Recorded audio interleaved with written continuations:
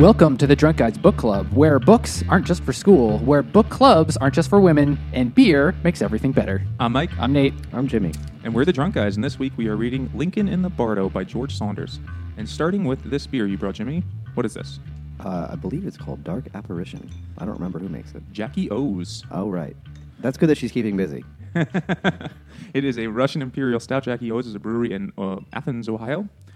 Do you just know that, or do you read it? I know lots of things about beer. It's my job to know. I've never honestly even heard of this one. Jackie O's, I've had a couple of things by them.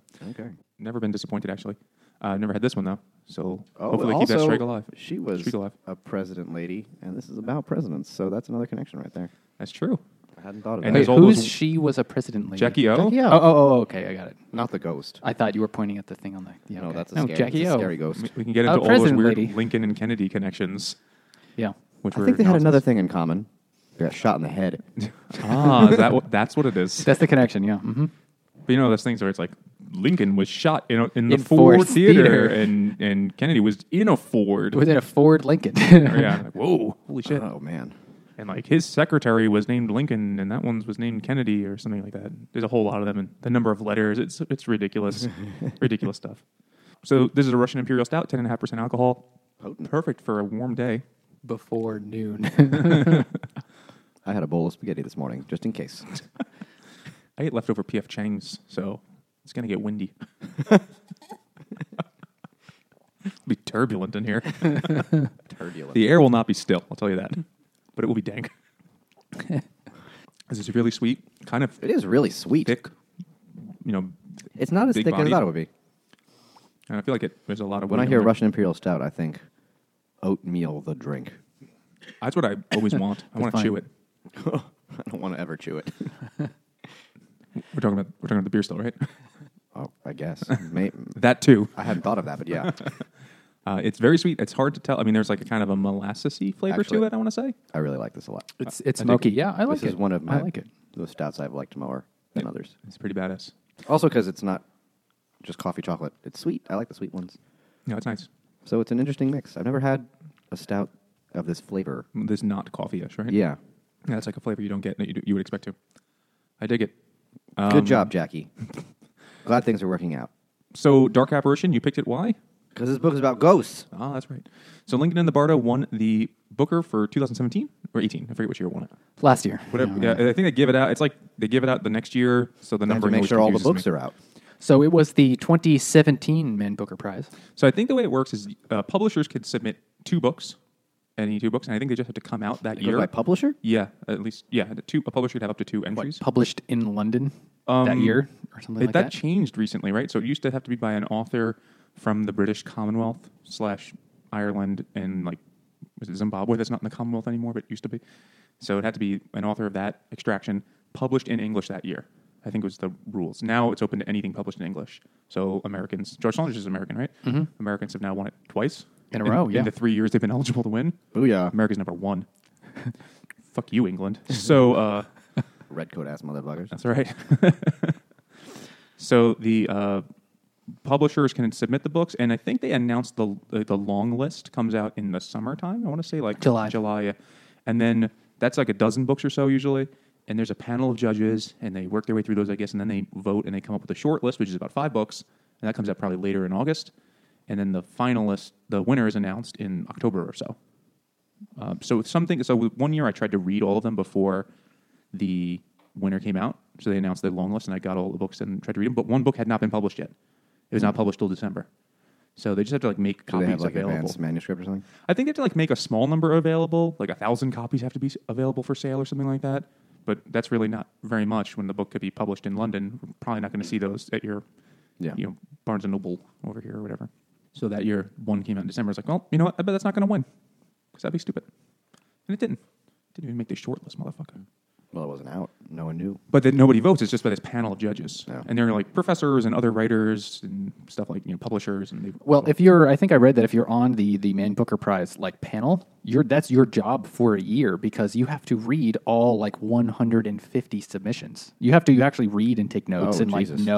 just to break it down from all the submissions down to the That would long be a list. very quiet year. Yeah. So you have to read and like really get into 150 books in a year, which is a lot even for us. That is a lot. That's crazy. And they're probably all like real, some of them are substantial monsters. books. Yeah. Not all of them are very entertaining. Some of them are really just like, ugh, this is a slog. Another treatise. But I read a thing a few years ago about a guy who was like a judge on the National Book Award, I think it was, and he had to read like some obscene number of books that he had to buy an extra bookshelf in his house, like an extra bookcase, to put them on, and it collapsed from the weight of the books. And then he read so many. He read so Was it much. IKEA? It was probably a shitty one, yeah. Yeah. He read so many things that he detached his retina from one eye. What? Like he had to go see a specialist. Like his eye, the amount of reading fatigued his eye to the point of injury. That's the nerdiest injury I've ever heard. But he of. also kind of said that at a certain Yeah. point, like halfway through a book, you're like, this isn't going to win. I'm not really going to read the rest of this book. I could just, because for the National Book Award, at least, like anything could be admitted, or it's very, so there would be like self-published garbage things submitted for, whatever. Okay. So the book is probably a little better. So it's screened a little more. Yeah, because it has to be sent by the publisher, and they can only send 2 books. They can't just send their entire catalog for the year. I'm like, something might make it. So I guess there's a strategy element to it. Also, George Saunders really only writes short stories This is his first and like novel. one novella. This is literally, I mean, he's loved in the literary community as far as I can understand, but this is his only novel-length work. So it's literally the only thing that could ever have been nominated so far. Did you ever hear of anything from his before? Hear of him before? I've never heard of him. I didn't either. All I know is that I was watching the new Colbert show, and he had George Saunders on just after he won the Booker, and Colbert says, "You are my favorite author." I was like, oh, that is really interesting. But that's probably like the first time I'd ever heard of him. I'd certainly check out his other stuff. I don't think short story collections can win the Booker. I can't think of any that have. Yeah, I think I've I read don't think probably so. about half of the winners, or a third to a half of the winners I've read. And they're all novels. There's no, I mean, some are weird, and this one's definitely in the weird category. Like some are more experimental things, like stream of consciousness kind of writing, or Like Ulysses? yeah, there was one that won in was it the 90s? How late it was? How late? That was like a stream of consciousness kind of rambling weird thing. A lot of the winners tend to be like historical fiction, specifically Indian historical fiction. There's like a bunch from that are in that category, like Midnight's Children and stuff like that, where it's dense shit about depressing times in history. That sounds fun. They're usually downers. Very few comedies have won. Although the American that won before this, definitely a comedy. Yeah. So The Sellout, excellent book. yep, which we'll never discuss because that's just a can of worms I don't want to get into. Yeah, probably. But it's a really good book worth checking out. We did Life of Pi, that won the Booker. I think the last comedy that won was like Vernon Godlittle in like 2006 or something like that. That one, that was a comedy. They're usually serious books. And this is too. Yeah. But this is also an experimental thing. So we should probably talk about that first. Like the format of it is weird. Bizarre. It is, I think, the strangest thing, the most strangestly written thing I've ever read. Yeah. I was convinced that I was reading a poor, like, internet rip. That they had just, like, copy-pasted all the text and said, good enough, and they didn't bother to reformat it. But they didn't. It was the real thing. I thought the first chapter, I was like, is this like a weird introduction? Like, is this...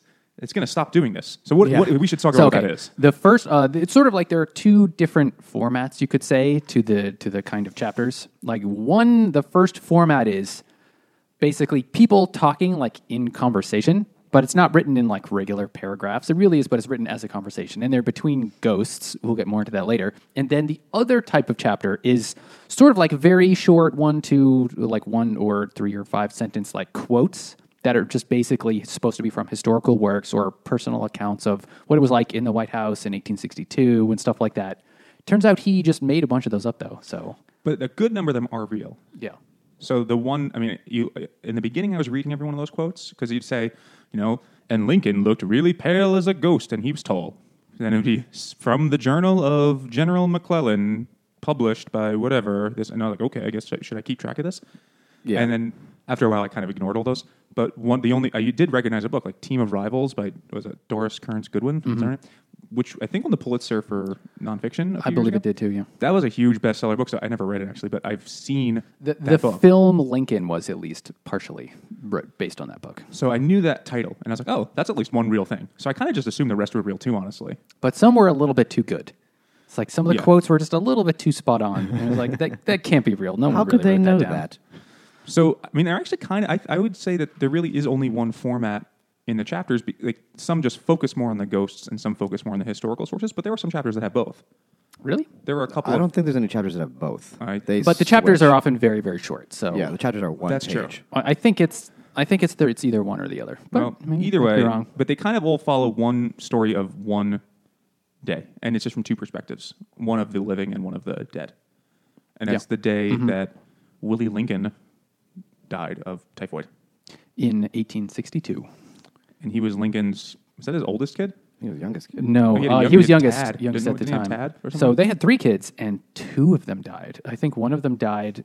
Maybe I should look this up. Back when they still lived in Springfield, Illinois, and then another one, Willie, who was 5 years old.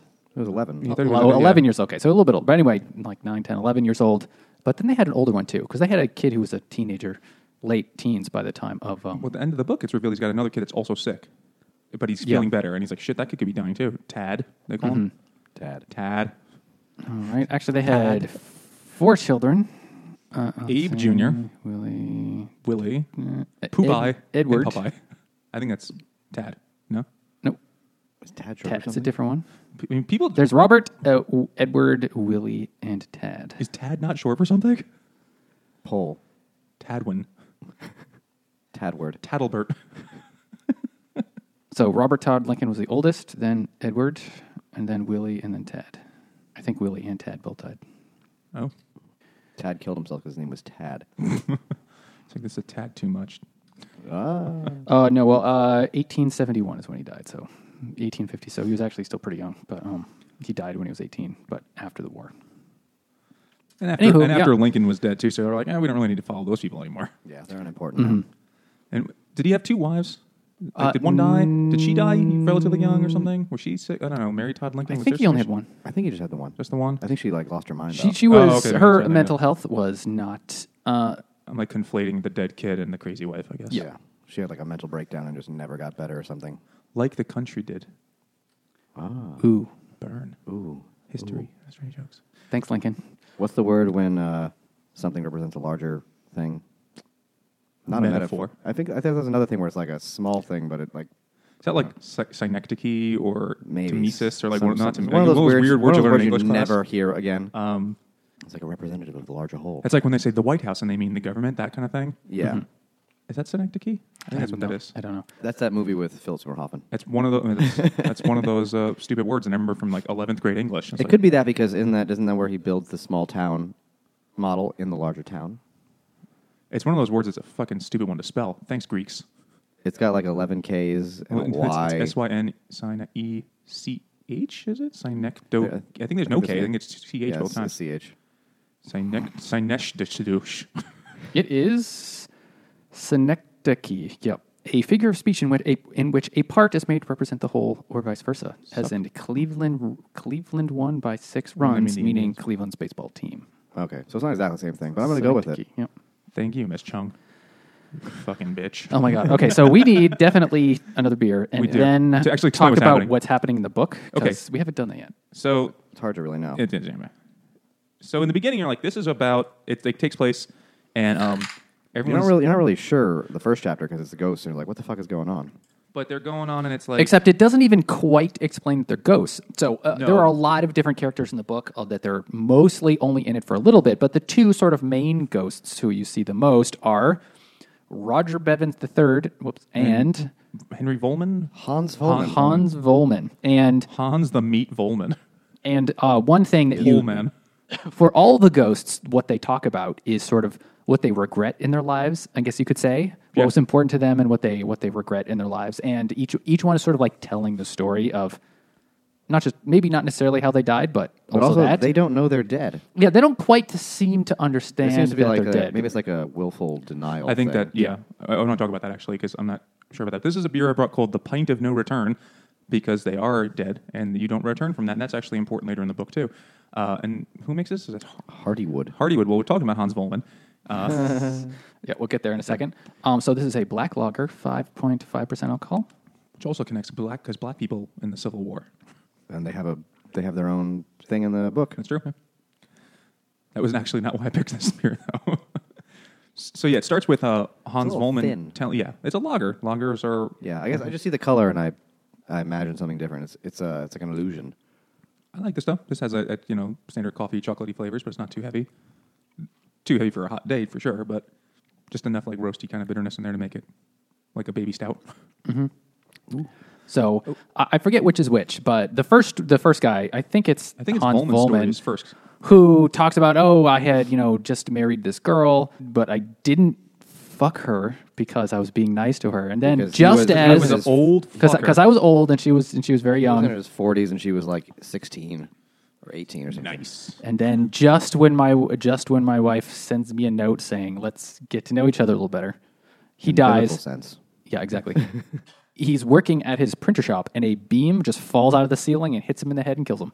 Cock blocked by God. Yeah. Pretty much, yeah.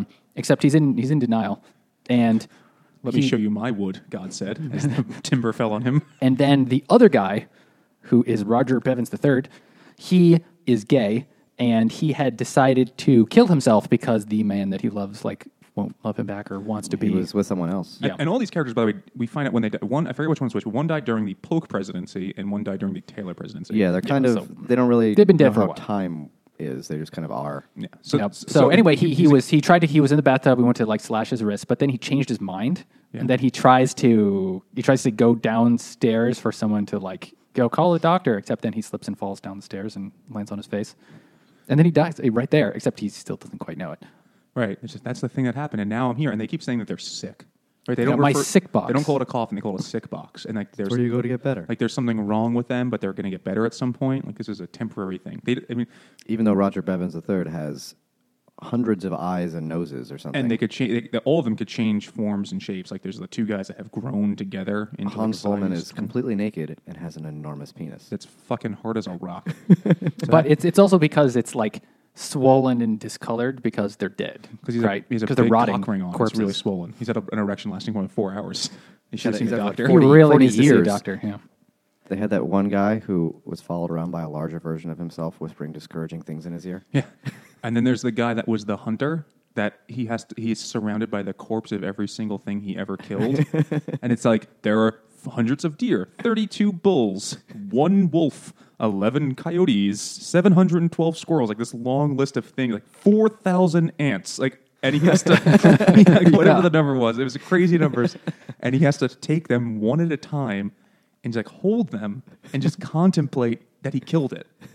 And depending on the creature, it could be a minute or 10 months that he just sits there holding it, just going, God, I fucking killed this squirrel. And just look at it. This is the weirdest shit I've ever read. And there are so many of these weird little characters like that.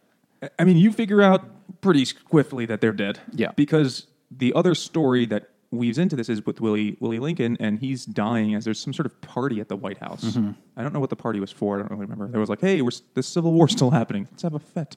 But Yeah, society things. and then he dies, and then Willie Lincoln is brought to the sick place. Or they don't know. They put him in a borrowed tomb or something. Yeah. They didn't have one ready, so they just used it friends. Yep. And what they call the White House, not the White House. They call it he's in a mausoleum. Yeah, And I forget what they call it, the White Marble House or the White Stone House or something like that he's living in. something like that. And he's in there, and then he kind of his ghost is wandering around. He's like, what's happening? What's up, guys? I'm a kid. And they're like, cool, man. Let's hang out. It's what is this place? Then they go around and meet all the other really weird people. At this point, I kind of thought that this book was basically the Graveyard Book by Neil Gaiman, but for grown-ups. I don't know if you've ever read that book. I have, yeah. I A little bit. Not to say that the Graveyard Book is not for grown-ups, but in the Graveyard Book, there's a kid who is he's alive, but he's raised in the graveyard by all the ghosts, and they're all weird.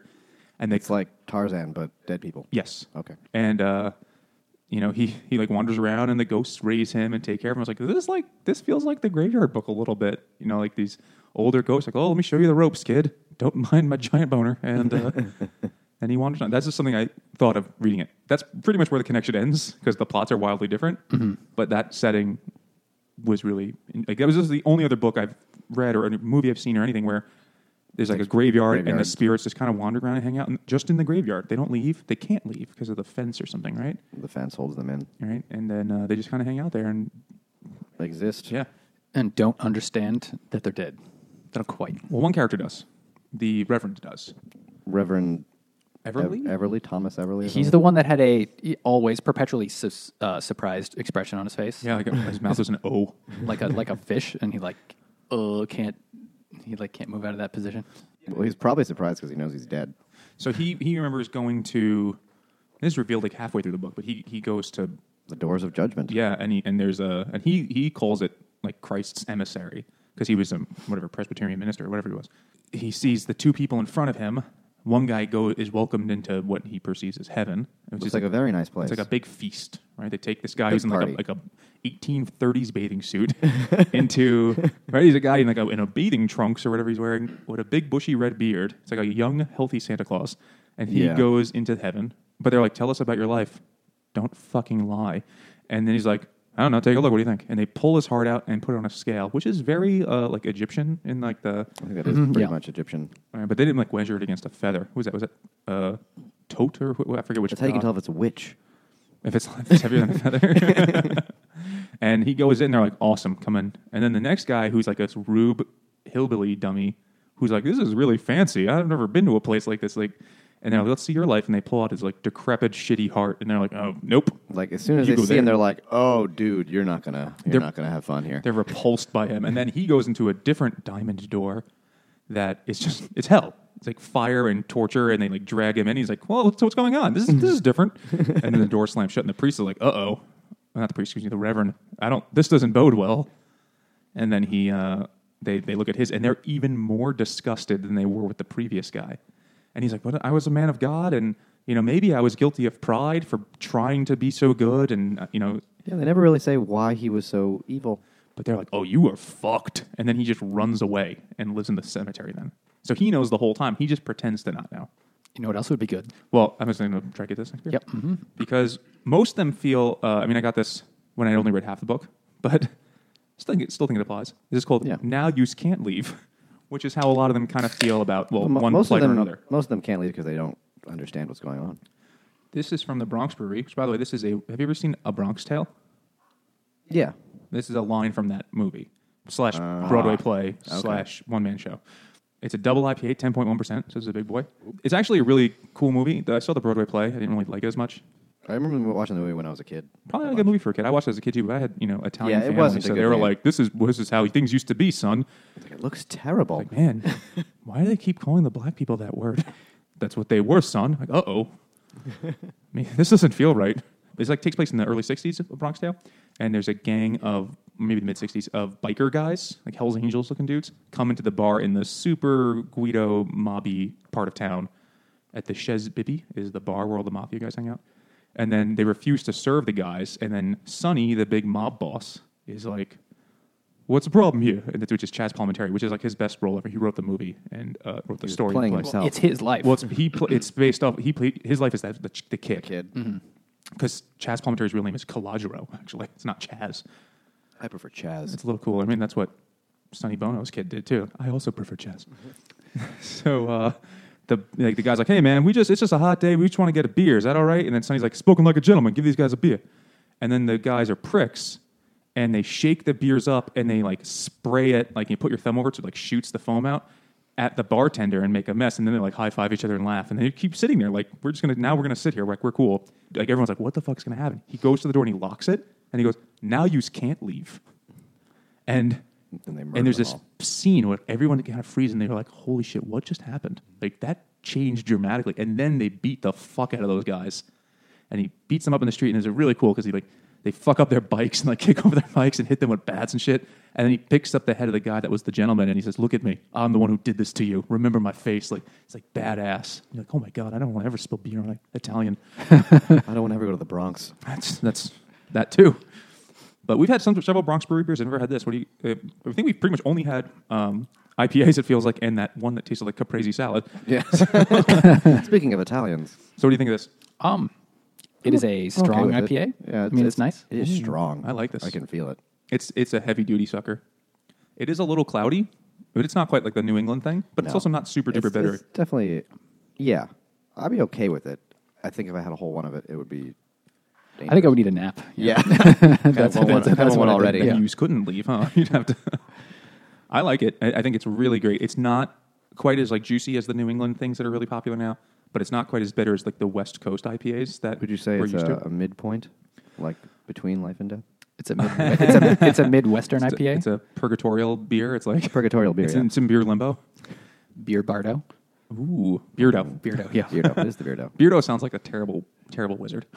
Like we cast Beardo. spells with his beard, I mean, that'd be the best wizard. and he speaks only in barber puns. Like, I must ask you a question, There apprentice. can't be that many barber puns, though. Every time he escapes from a battle, like, that was a close shave. Damn you, Beardo. He'd still be a better wizard than Harry Potter. Yeah. That is true. That is definitely true. Because he knows more than 4 spells. Yeah. And he could figure out when a rat is just a dirty old man watching teenage boys touch themselves.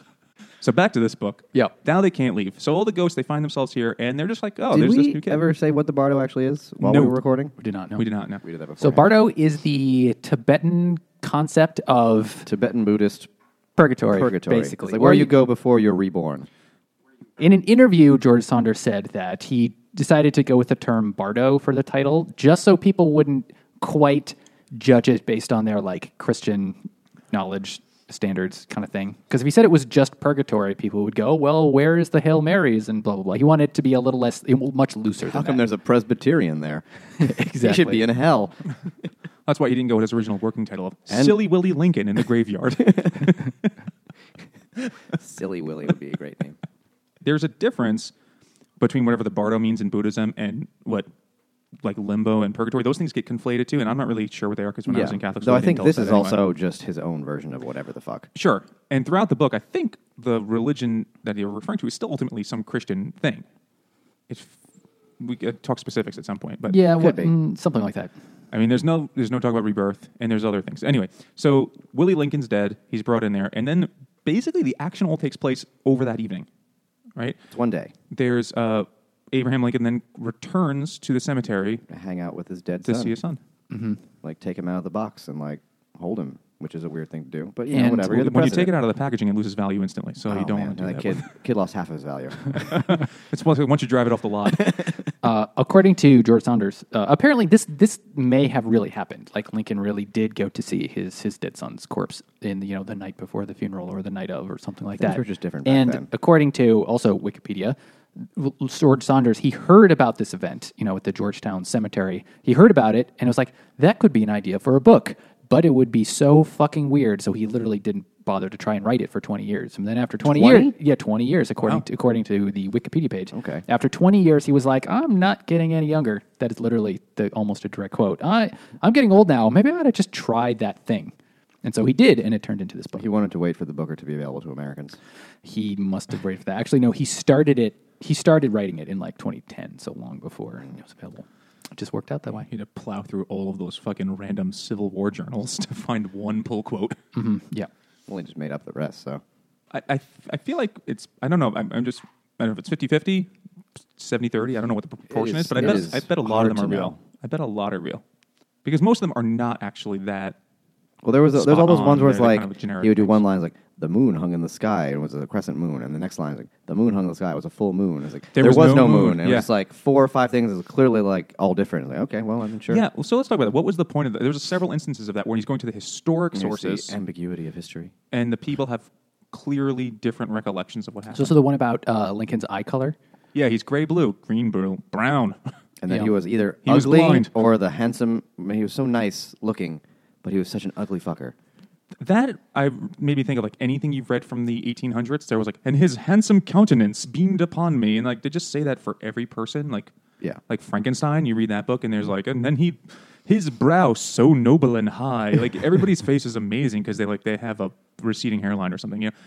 I feel like that was like flatheads. a weird thing. A lot of that, and he kind of used that to his advantage, perhaps, to like play on our expectations or understandings of what. So I do attractiveness remember is. hearing that Lincoln was not. He was an uggo.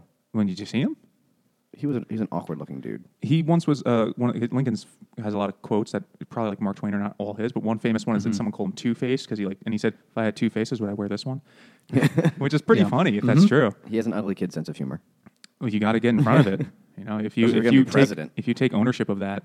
Oh, it's not dead. This beer. Want to try this? It's here. That's right. That's a good enough reason for me. In the Beardo. And you brought it, Jimmy. This is? Toast. I don't remember that toast passage in the book. It's because they're dead. They're toast. He's fucking toast, dude. Which I really don't understand that expression. How you think about it? Toast is like burnt or whatever, right? Like it's done. Do they have to be killed by well, fire? like bread becomes toast, and then once it's toast, it's done. That's how I always kind of understood it. I guess. Maybe it's. I think it's one of those weird 1920s or 1930s expressions Like the bee's knees. that it doesn't make like, any literal sense at all. Like licked. Like somebody They just licked him. Like, oh, that's disgusting. My grandpa used to say that shit all the time. Do you Like, know yeah, where he's been? they licked that other team. Like, that's a weird. I don't know what game you were watching. And we all banded together and we licked Jerry in the trenches. What?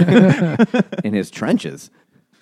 Well, this is It was the cat's pajamas. What? This is an India Pale Ale brewed with bread. So it's like doesn't say prison. It's what- like prison wine. It's prison wine. 1/3 of all bread in the U.S. is wasted. I could attest. I think more than it is wasted Yeah, in I'd my say house. that's a drastically low fraction. It's like every 3 weeks we find a loaf of bread that's entirely moldy and disgusting, and we throw it right out. And we ate none of it. Brewed using unsold loaves from bakeries with a slice of fresh surplus bread in each can. A slice of fresh what? Fresh surplus bread. I don't think there's. it's not literally. I want to open the can. See if there- there's there I want aren't- there to be croutons floating in this. there are not Well, crumbs. there would be floating in it. croutons because they'd be soft from all the beer. This is not the first time I've actually heard of this idea, actually. I went to Delaware a couple years ago, maybe two or three, and Dogfish Head had a beer called, like, Waste Not, and it was made exclusively with surplus shit from their brew pub restaurant. Okay. And the yeast came from bread, of course. Or did they like use the wheat? Essentially, did they just grind the bread down and that's what the yeast You ate? can't. Well, the Could you do yeast- that? Where are you can't going to get the... reuse the yeast? Can you? Of course, if it's still alive. But wouldn't it when be you cook the dead bread, isn't once it you dead? bake the bread? I mean, I don't know. Maybe they just used unused shit, but they had to get the yeast from Oh. somewhere. Or maybe they got the yeast then from... Oh, this is that other one. There's the Yeah, surplus maybe one. they got the yeast from, like, fruit. But I thought in, like, prison, people make wine in their toilet, and Yeah. they use the bread to get the yeast. I mean, I guess it's possible. I never thought about it. But just at the end of this thing, it was Where just did they funny. get the grapes? I think they just take They like the use juice juice. box shit that they Yeah, get. it's just Oh. it's rotten juice. Toast is the best thing That since is the most well, disgusting you thing know. I've ever heard. slavery. Well, they don't use the toilet. They leave that toilet unused so it can, grow the wine. Yeah, but it had to have been used at some point. You flush it a whole lot of times You get a beforehand. very earthy flavor out of that wine. that prison wine. I think it's called Pruno. That's one of the names for prison wine, That makes sense, yeah. which sounds very fancy. Pruno Grigio. So let's try this. Dom Poupignon. Shit Roz. I can't think of one from Merlot. It's like, Merlot. This tastes like beer. Yeah, it's fine. I really want to know if there's a piece of bread in there, though.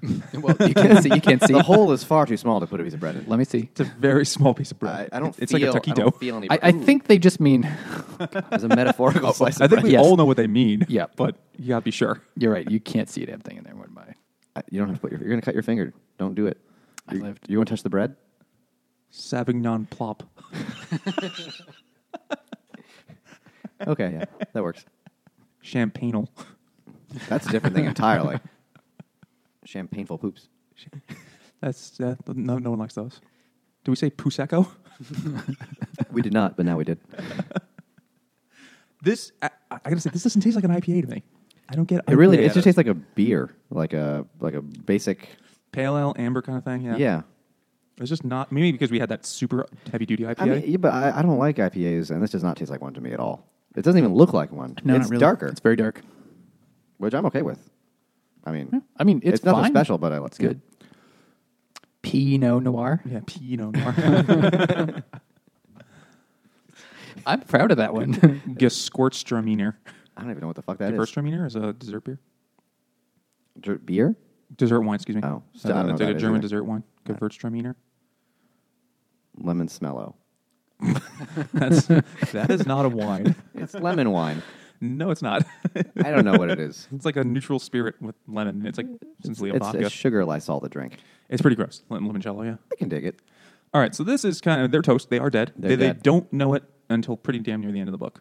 Yeah. Because if you Well, figure it that's out, like the key. I think the point is you kind of have to figure out that you're dead. But there's a scene that I still don't understand. When they are visited by they call them angels, but like apparitions, these things that come and try to talk them into leaving. Yeah. So what did you guys make? Well, what do you guys make? Maybe someone else explain it. The So, afterlife is weird. All right. Well, we have to back up a little bit. So Lincoln goes and visits, he goes Willie, and he like holds him and he's like, oh my God, I'm so incredibly sad. But then what's weird is the other ghosts can like sit inside the live person and like hear what they're thinking. Yeah. And so, and an infinite number of ghosts could squeeze in there. yeah, because, no clipping. So anyway, so they hear Lincoln say, well, all these things, first of all, about just like himself and even in his thoughts, he apparently has very well composed sentences. But anyway, he says he wishes Willie was in a happier place, a place without pain, something like that. And the ghosts kind of understand, oh, wait, we need to get him to leave. We need to get him to leave. They did say at the moment the kid's there, they're like, children don't tarry here. The young don't stay here for long. And the kid stays longer than 2 minutes and like, this is too long. So this kind of focuses that thought, that like feeling that they already had. And then when they hear Lincoln think it, they're like, yeah, that's what we got to work on. And then the ghosts are like, well, what about that time when that couple was walking in the graveyard and we convinced them they were going to fight and break up. They were fighting and they were going to break off their engagement, but we convinced them not to. They like both entered their bodies and changed their minds. Made them horny as shit. Got them to bang each other in the graveyard. Yep.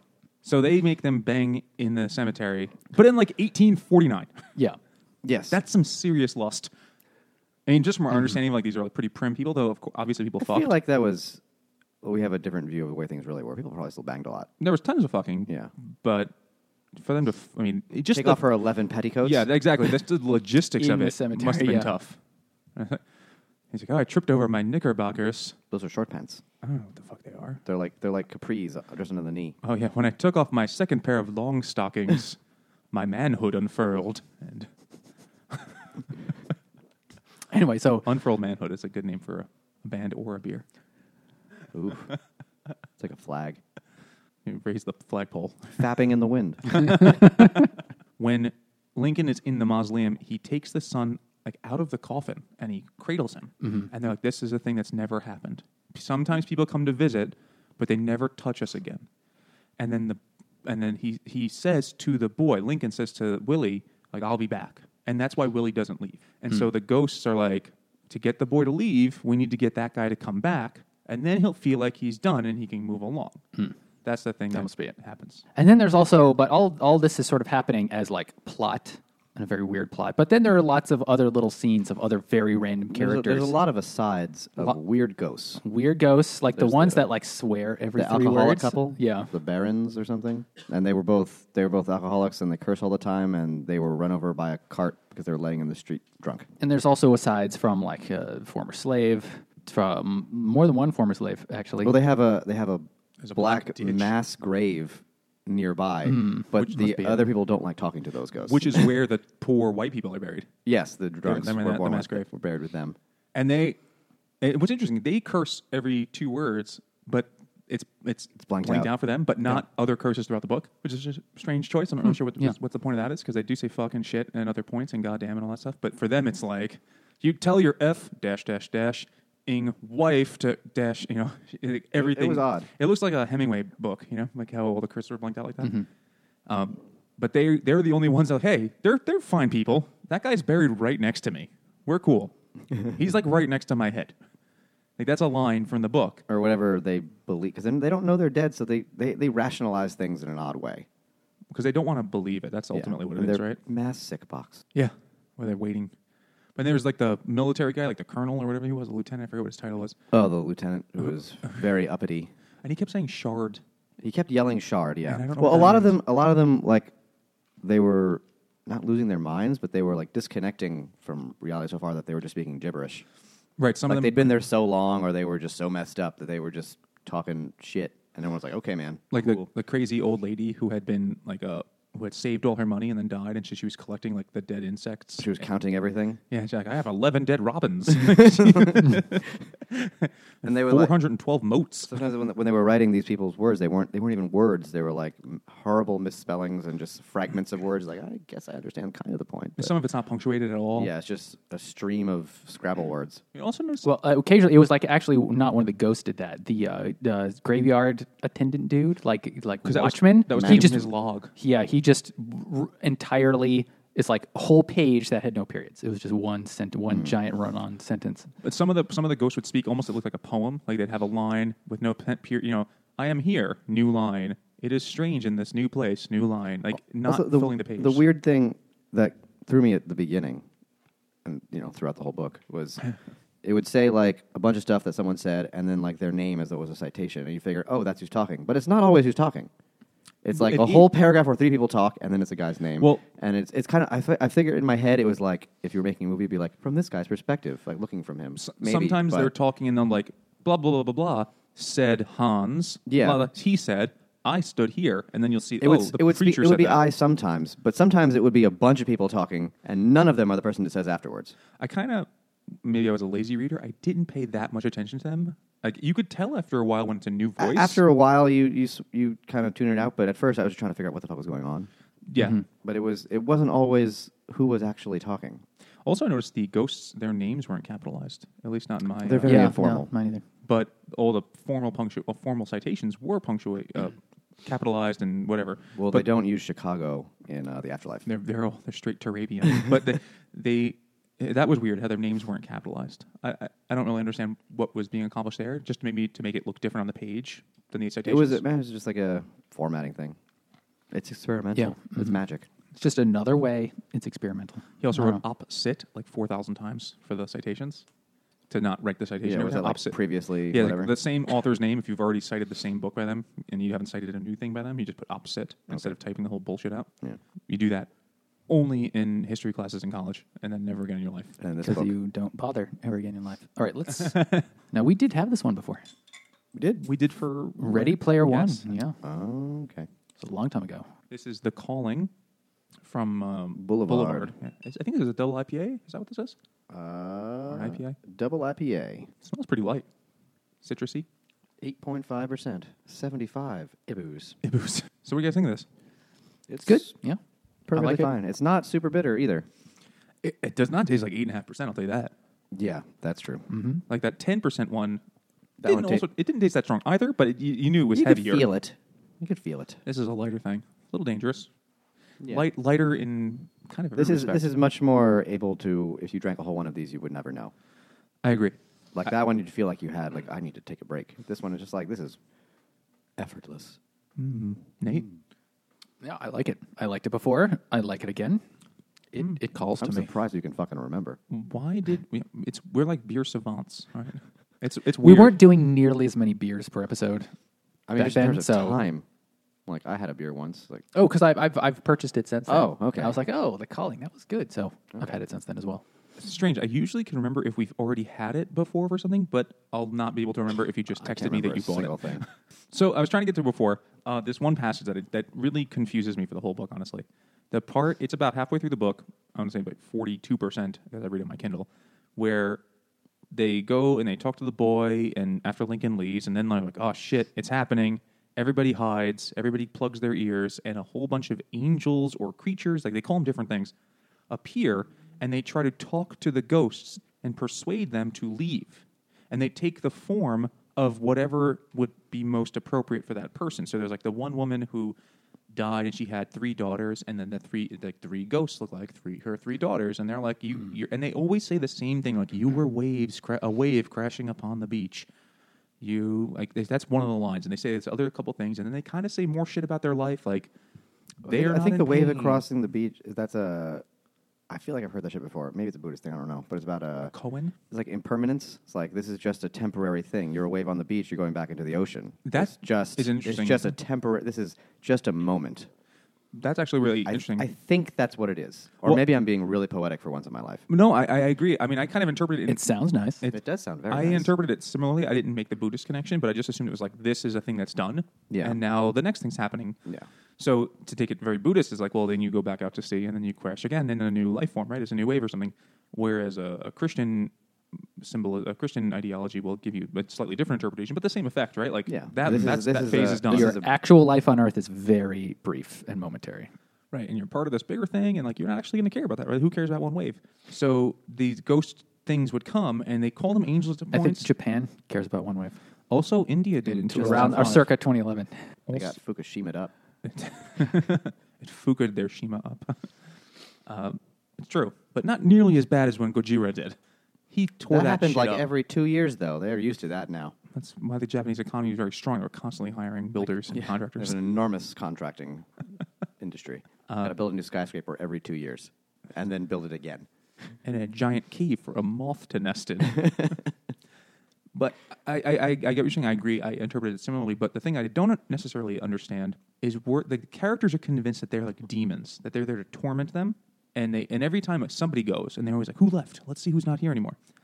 And they think they're going somewhere bad. Well, they don't know that they're dead. Right, but I mean, even later when we know that later in the book, the thing that I can't rectify is that some people have had these visions of going to hell and being, or something like that, and being tortured. And then we also meet other characters who are in hell, and they say this isn't the worst hell. Like the guy from Vermont who just liked touching kids, who just like, hey, I didn't want to touch the kids. God made me touch the kids, but here I am. Right? That comes very later in the book. Yeah. And then there's these things that come, and you kind of get the impression that they're like angels or messengers or something from God or whoever, and they're like, "Come with us. This is over now. Like you don't need to be here anymore." And they're like, "I don't want to go with you." So you have like these two differing things. You have the torment that some characters are referring to, and these other things are talking you into going somewhere. Maybe it's, good cop, bad cop. I suppose I mean, in the end, they're just trying to get them out. the Lord works in mysterious police procedural ways. Yes. I mean, it's supernatural shit. I mean, anything's fuck, and especially this is all he just pulled this out of his ass. Of course. And he's on a fever dream acid trip, and he just said, "Okay, cool." I don't know. I mean, some of them are clearly going to a bad place. Some of them are going to a good place. So maybe they have to sweet talk the ones going to the bad place. Could be. But it's never actually clear. Like some people did bad things and some people didn't do bad things. It's never explained why the preacher is going to hell.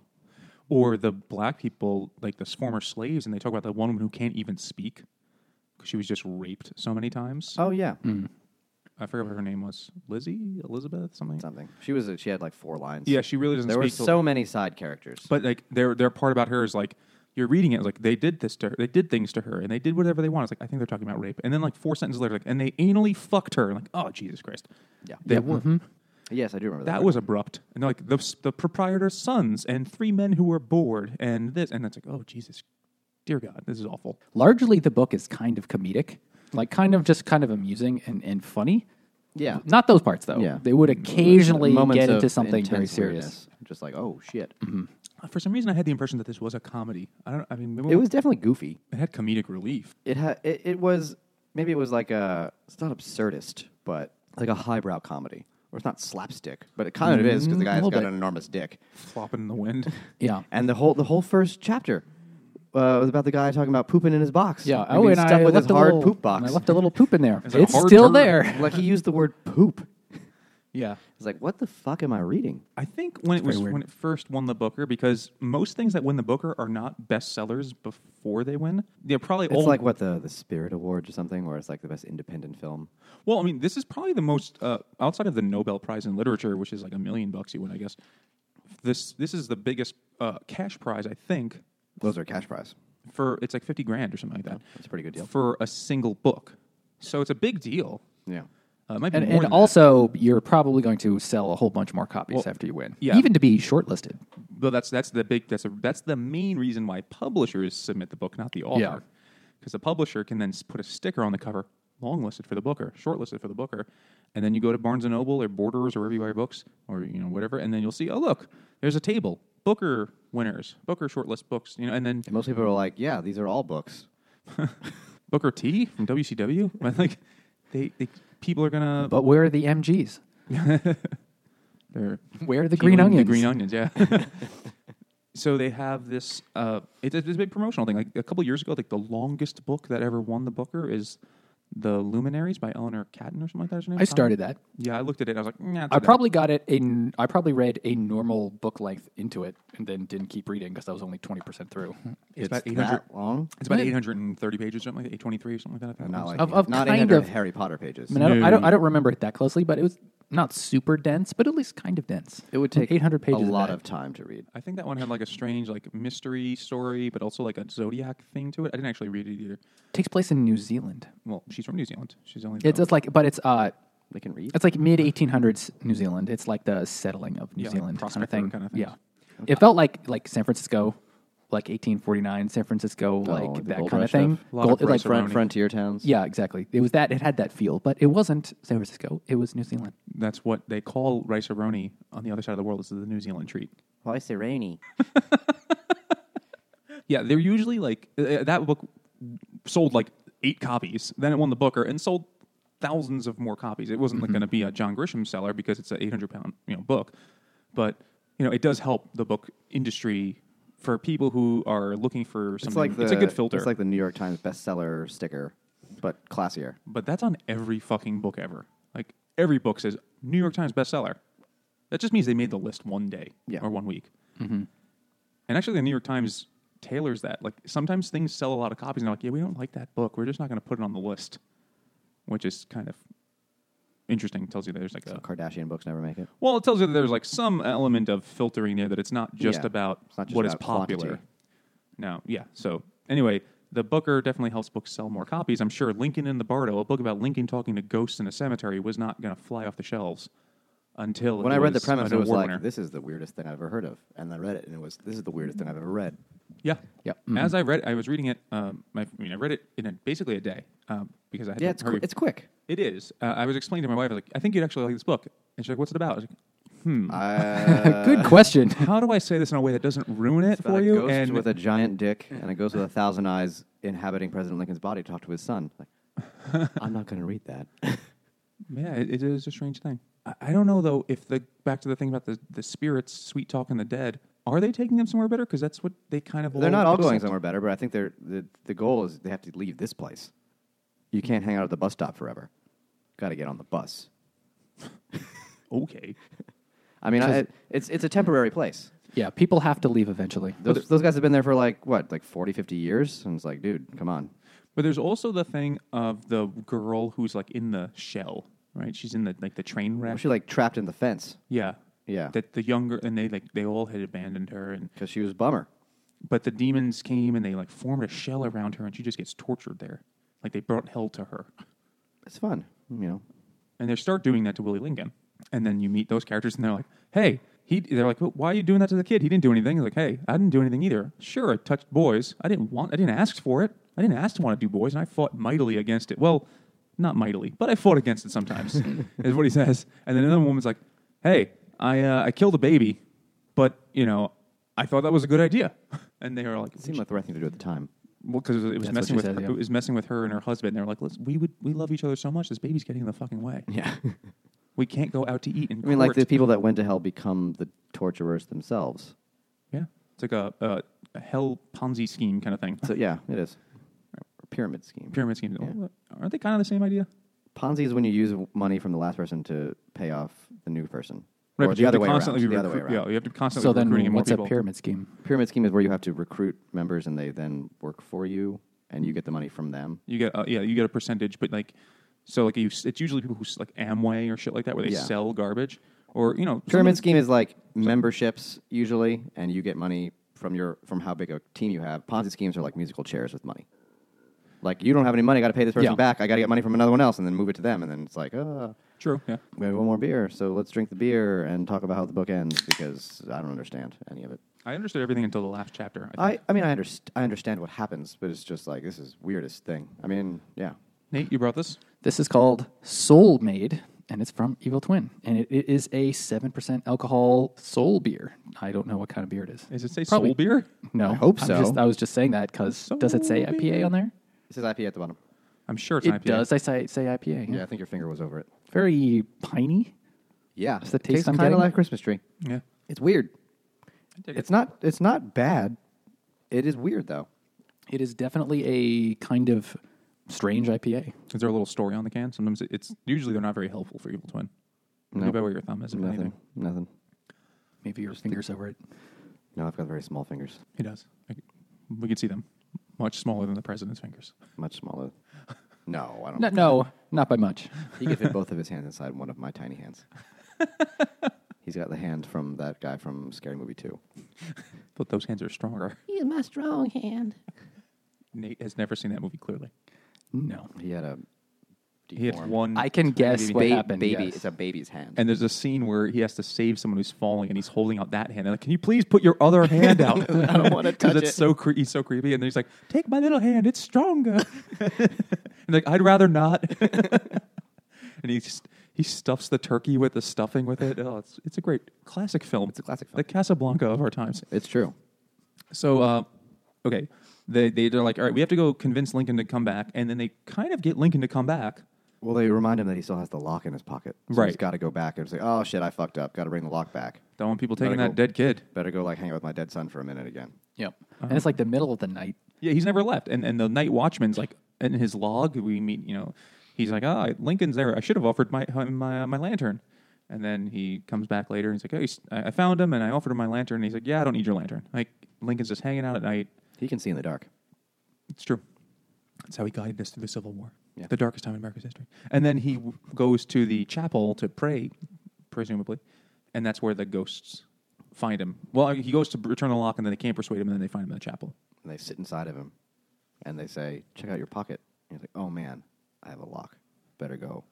And then he goes. And that's when the ghost starts running, and he has to hold his dick in his hand so he doesn't trip on it. Literal words from the book. Yep. And then there's some like, And this won the Booker. yes, it did. And then there's some sort of like, I forget exactly what happens, but Willie realizes. Well, I know how. Doesn't he sit inside of his dad? To Yeah, try he to does. talk to him like one more Yeah. time. Because the dad goes back to the tomb and he takes him out again. And he thinks, like, my son is dead. Yeah. And the kid's like, one of my brothers is dead? No. You got a daddy named Forrest too? He's like, oh, I'm dead. Oh, that makes sense. Cool. See you later, Dad. And then he does the leaving thing, which is referred to as the the matter light blooming phenomenon, They but yet basically just never explode. described really what that is. There's a big sound. It's like a light explosion. It's kind of They're like an it's explosion. They talk about it like it knocks them on their asses. It's like a rapture kind of Yeah. thing because your Yeah. clothes are left behind. And If you have clothes. and then as soon as he says it, and like all the ghosts are there, like listening, a few of them immediately, because that's what you do, you realize you're dead, and then you can leave. Other ghosts immediately just start exploding, just like, oh, really? What? It's like And then they just ghost chain reaction. yeah. But other ones know that they're going to be, if they like think too long, they're going to end up there. So they're like, fuck, gotta go, leave. And then the silliest thing in the book, there's like a bottleneck at the door. They can't get out right away. It's like, you're fucking ghosts. Even though there's no clipping, they still couldn't get through the door. But they start to slowly realize, and they start to become more human again. Yeah, they Like all return his them. dick turns into a normal size, and he has clothes on, and the other guy loses most of his hundreds of eyes. He In just has his the two. defense, it never says his dick shrinks. It He just just says wrapped he it has around his clothes. leg in the pants. He uses it as a tripod. He leans on He it. loves to lean. So they all realize, and they kind of go back, and like the two dudes who were fused together in like the weird Siamese twin thing, they could just, split like, They apart. just like spend all eternity jacking each other off verbally, not. I mean, they don't say not physically, but verbally. I mean, this is a book with a guy running around with a boner that has to be carried.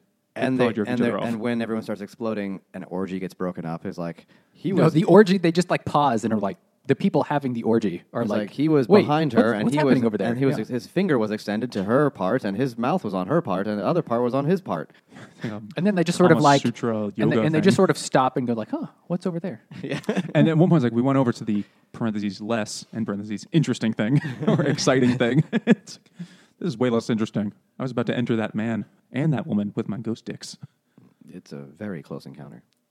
So they have all sorts of weird shit happening, and they all kind of realize, and like the woman who couldn't speak, she could speak again. It's like the person who was chased by his giant self, he's like normal. Everyone kind of reverts back to what they were. The priest, And his face goes the back priest, normal. The priest dies.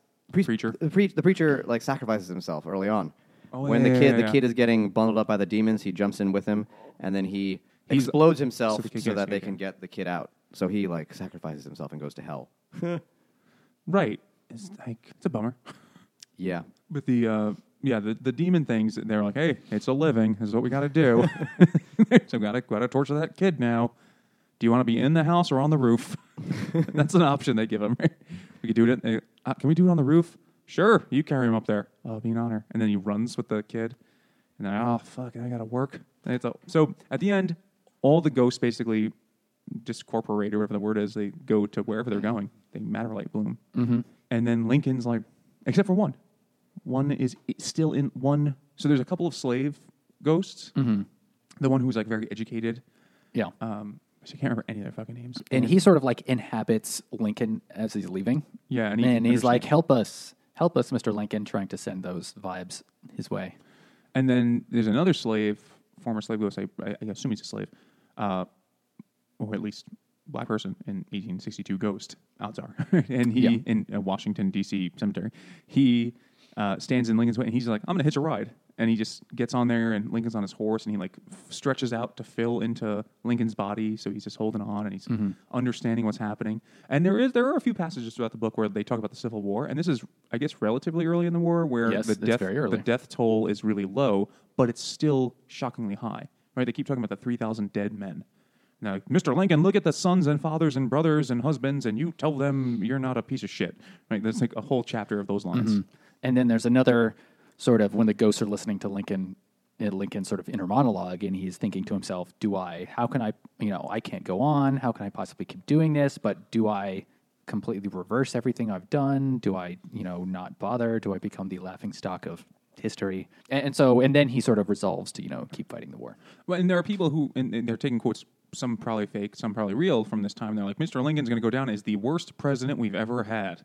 Which is funny to us now because he's typically considered one of the best we've ever had, looking better every day. And he, in 1862, like battles, there'd be like 7,000 dead, and a bunch more also wounded and missing and captured and stuff like that. And those numbers were like so shockingly high for the time. They were going to get so much worse, so much worse. The Civil War is the first modern war. I think that's a fair thing to say. Mechanized or something. Okay. Some people say World War I, excuse me. But the Civil War is the first one that uses industrialization as part of the war. The railroads are an integral part of the war. Railroads, telegraphs, where the amount of manufacturing your country could provide was a key part of winning the war. And it was also the first war, really, where total war is part of the strategy. And where they had to literally, the North under General Sherman, they had in Sheridan, they were literally burning farms and burning cities and just like literally destroying, just like going after the people, the civilians, because they were the support for the army. So you have to go after the civilians. And those kind of, I'm sure other people have thought of that before, but this was one of the first wars where that happened. I mean, it sounds like, when you put it that way, it sounds like ancient time kind of warfare where they're like, and then they salted the earth kind of shit. I think Genghis Khan probably also had this thought in his time. And he also raped every woman along the way. That's true. I mean, it was also... He was like, I must repopulate this place. We killed all the guys. Let's make some more. It was also... When they do numbers of dead, they're including both sides. Because they're both Americans at this point. So, that's a theme throughout the book, though, right? Like, you see the little snippets. And, for those of us who are not keen Civil War historians, we don't really know about this part of the war too well, where it didn't look good for Lincoln. Because we know the ending, so you kind of assume it looked like that the whole way through. Because there was no, Hail Mary moment in the Civil War. They slowly kind of plodded along and slowly overtook the South. So seeing this, understanding that, I guess this lens of Lincoln's grief and how that must have affected his decision-making and whatever is part of the historical fiction element of this book, which is slight, but there. But the part that is kind of weird is that this dead slave ghost inhabits Lincoln. He's like, I'm going to tell him to free the slaves. Because Lincoln said... Lincoln was not pro-freedom or emancipation, and not necessarily pro-slavery either. He said if freeing the slaves kept the Union together, I would do it. If not freeing the slaves would keep the Union together, I would do it. That was his main goal. Yeah. Whatever keeps the Union together. And there's even one point where they're like, one of the quotes, like, if a wife wants to leave her husband, should the army come in to preserve their union? So that's a famous Lincoln quote, though, about that. If I could do it either way. But in the middle of the war, he decides...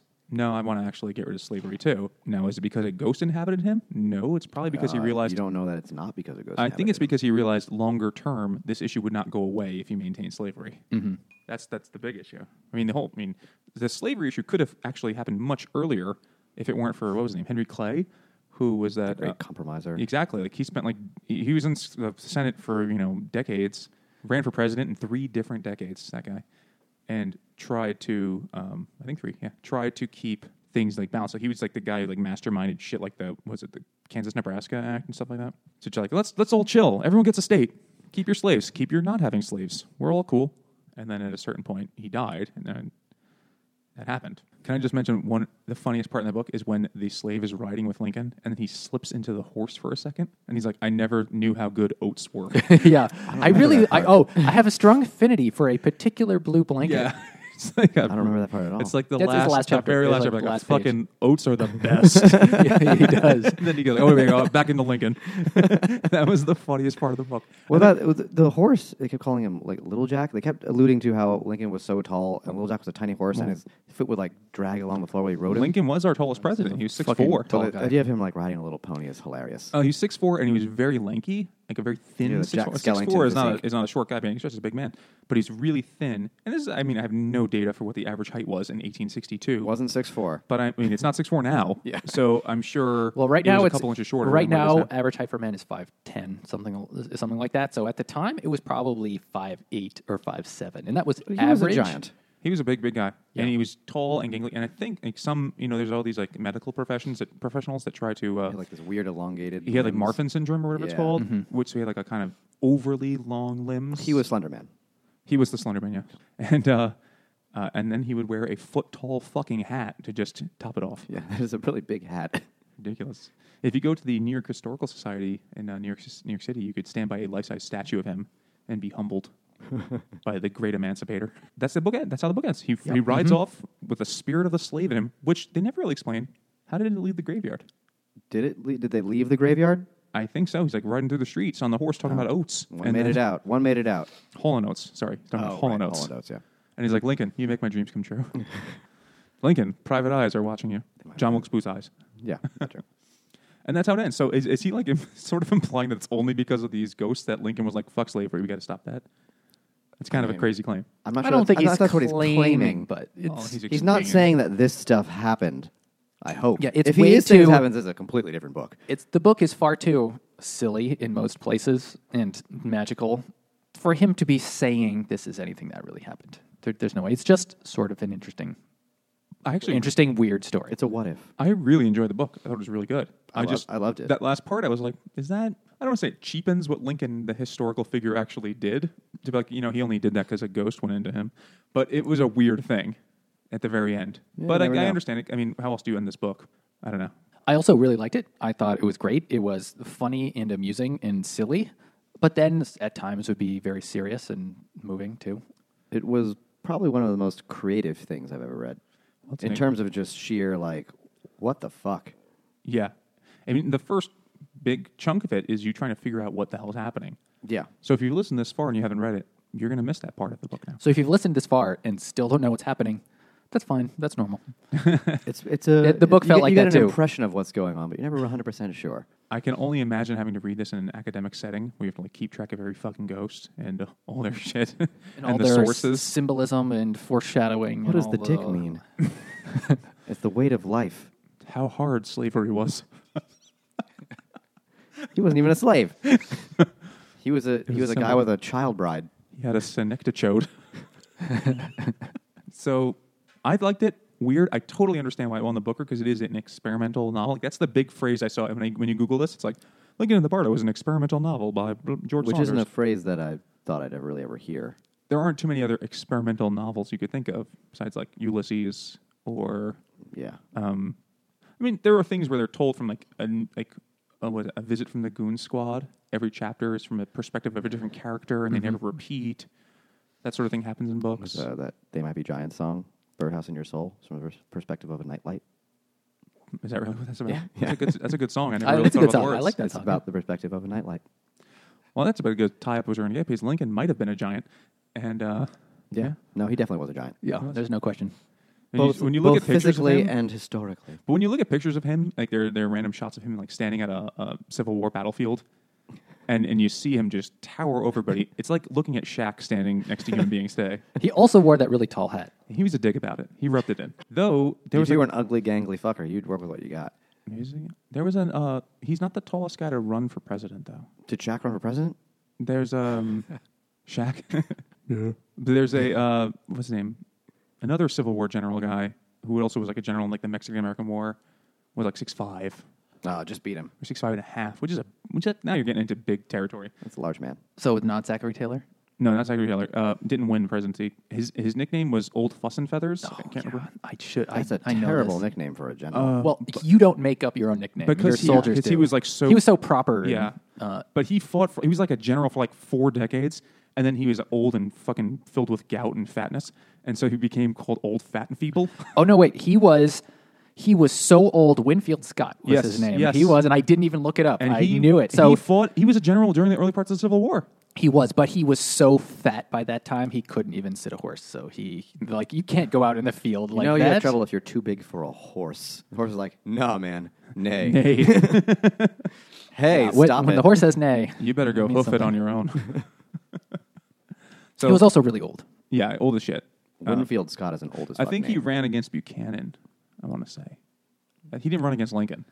Now I will look that up. He ran 1856 against, would be the against campaign against Adams. No, he ran So he was like old as either ran shit. against he ran against Pierce or Buchanan because he ran for president I think in the 1850s. So 52 is Pierce, 56 is Buchanan. Mexican American Definitely War. His stature. 1852, the Whig Party passed over its incumbent president Millard Fillmore to nominate Scott as He their ran against candidate. Pierce. 52, yeah. And the guy from New Hampshire beat him, and then turned out to be an incredibly ineffective president. But Well, the state that doesn't believe in government, what do you expect? Well, Kinda true. They never fully identify if the child toucher is from Vermont. They just say he has a Vermont accent. Could have easily been a New Hampshire accent. That's true. So at the end of the day, weird as shit book, worth reading. oh yeah, 100%. I agree. I really liked it. And it's not long. It's not. It's. I have no idea how many You'll pages think about is it in real forever, life. but But that's kind of cool. Yeah. That's actually better than most books. this is something that merits a reread. Almost immediately, probably. Just like, wait, what? This is the sort of book I almost wish I read in a class setting for some reasons because I you need had like to or for someone to walk you through. I need it. a So you had to Sherpa, yeah. like take it piece by piece and continue digest the it. Tibetan theme. Exactly. I think that's Nepal. I really liked it. I will probably read it again at some point. It is one of the more memorable books I've read. I think, we've talked about how we try to read a lot of books. And after reading a bunch of books, it's harder for things to stand out. And I'm not trying to say that in like a boastful way. It's like having 1,000 beers. Yeah, like it's harder for something to be distinct. And when you read 10 books in a year or 20 books in a year or 100 books in a year, well, for one to stand out, it has to be really special. And this one really did stand out to me. Mm-hmm. This is much more memorable than a lot of other things I've read lately. And I highly recommend it. Really cool book. Yes. Me too. I'm probably going to go check out some of his short fiction now. Yeah, definitely. So George Saunders, if you're listening, fucking, Thumbs up. yeah, please. And At least retweet us. Come on. yeah, for reals. And round up to 5. If anyone's listening and you feel like leaving us a review on iTunes, we are now well over 50 reviews, which is like, basically 1 million. So drop us a review too, though. Can't hurt. And just round up to 5 stars, unlike that one dickhead that gave us 2 stars. We're never going to let that go, are we? Yeah, that fucking I'm guy. never going to let that go until I dance on his grave. Or just send us an email to drunkguysbookclub@gmail.com. Follow us on Twitter at DrunkGuysBC. Or go to Facebook and Instagram at Drunk Guys Book Club. Thanks for listening.